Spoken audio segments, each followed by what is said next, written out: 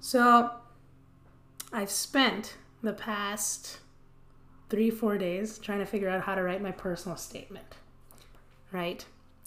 And I haven't been able to write it just because I haven't felt like writing it. I regard myself as a very impulsive writer, and in most cases, I don't force myself to write because I know that it will happen when the time comes. But for this, as is with many things that I can't avoid, there are deadlines, and deadlines need to be met, right? So I had to figure something out.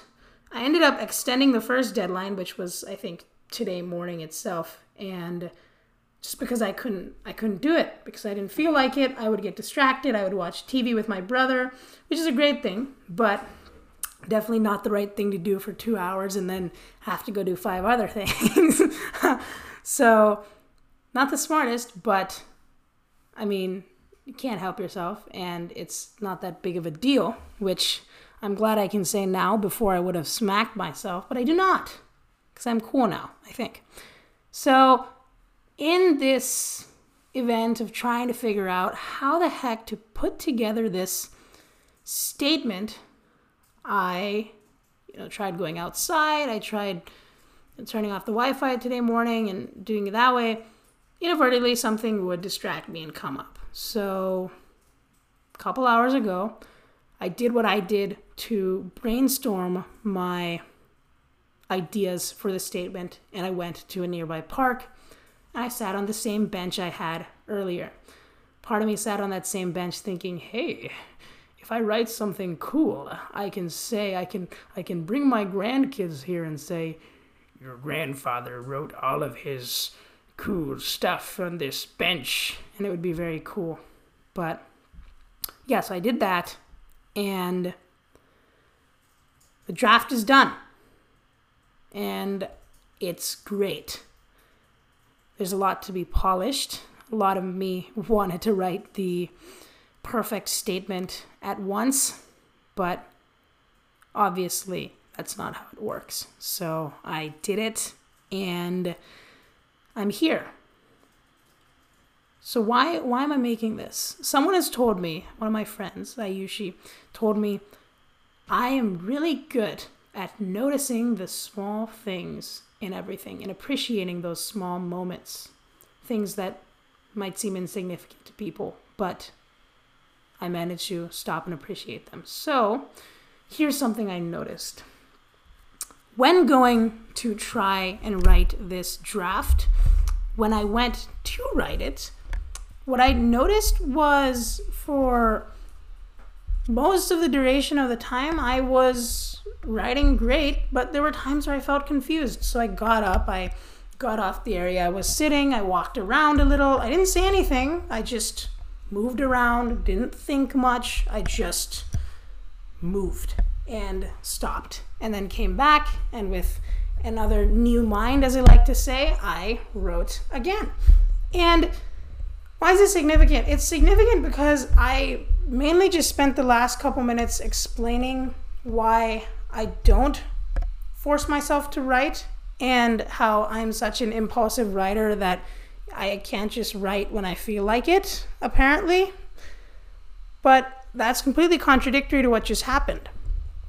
I went to the park, I sat, and I wrote the draft. Like, how did I do that, right? Isn't this something I'm not capable of? Apparently it is. And on the bike ride back, I realized, holy crap, the reason I've considered myself such an impulsive writer is because at home, when I think of things to talk about, when I think of ideas, when I think of concepts, it's generally not all the time. Mainly because I am so focused on not being focused, and that doesn't necessarily mean I'm always trying to not do stuff. What I mean to say is, in a way of work, which I do, which is very interrupt driven, I rarely have time to singularly focus on one thing and think and think and think. And being in such an interrupt driven environment has caused me to start not appreciating the time I have thinking, because the amount of dopamine that gets flooded into your system when you get a text from someone saying, oh my gosh, I need this, can we get on call? For me, being a talker is amazing. It's huge, and so much more huge than thinking of something. And thinking of something does give you great returns, but whenever I think about it, it feels so work heavy, especially ones that don't involve just free design. Things that involve concept creation, thematics, take time to think of. While I love doing them, they're not easy. And when I have done them, when I've done them for the essays I've written, when I've done them for the things that I've came out and written and, learned a lot from, they've been in times where I was not interrupt driven, and I sat down, I started working, and I hit a rhythm. That rhythm was only achieved because I sat down and started working. Most of the times, I'm never sitting down and working, if you get what I mean in this case. So I've always considered myself super impulsive, because it rarely happens that I just sit down to singularly focus on finishing one task that has to do with something huge like this. Especially writing, because writing is such a, can I write well again? How did I write well last time?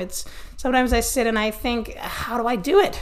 But the more I've podcasted, the more I've written, I've realized it's just a personality you bring into your writing, so it's really not all that difficult to reproduce as long as you're willing to think. And I've never given myself that chance of thinking. So today when I did, I was able to come out with something that I really liked. Something that was almost a written podcast, as many of the things I write these days are. And I think that, purely encompasses the way I write and the way that a lot of people do write, because writing is all about imbuing your unique personality to convey something super cool, but super uniquely, purely because it's you.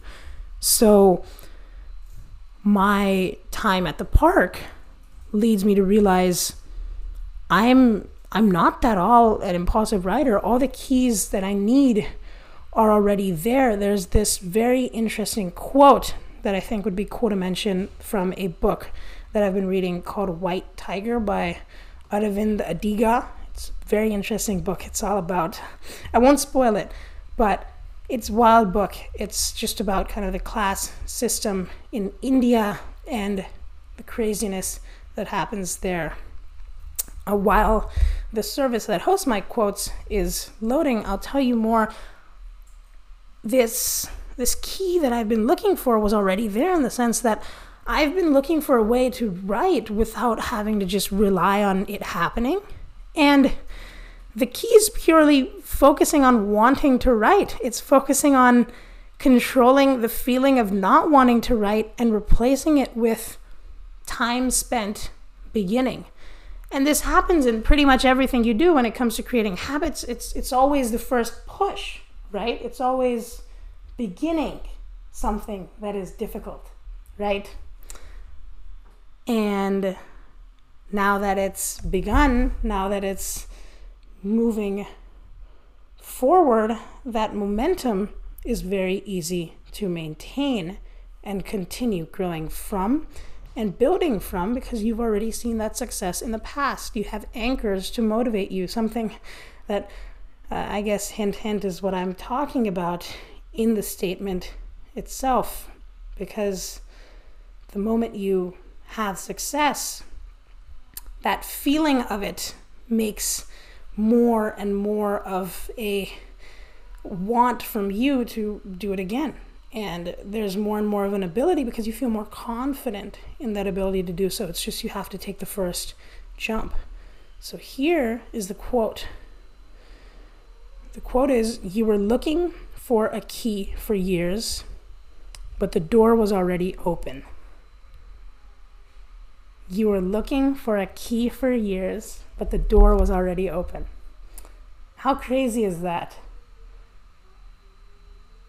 You're looking for a key for years, but the door was already open. What does that mean? That literally means you're looking for the answer to your questions. You're the answer to your qualms forever. You're questioning yourself, you're looking for it, but it's already there, it's already in front of you. You just have to, and it comes in moments when you're not even looking for it. I wasn't looking for it today, it just happened.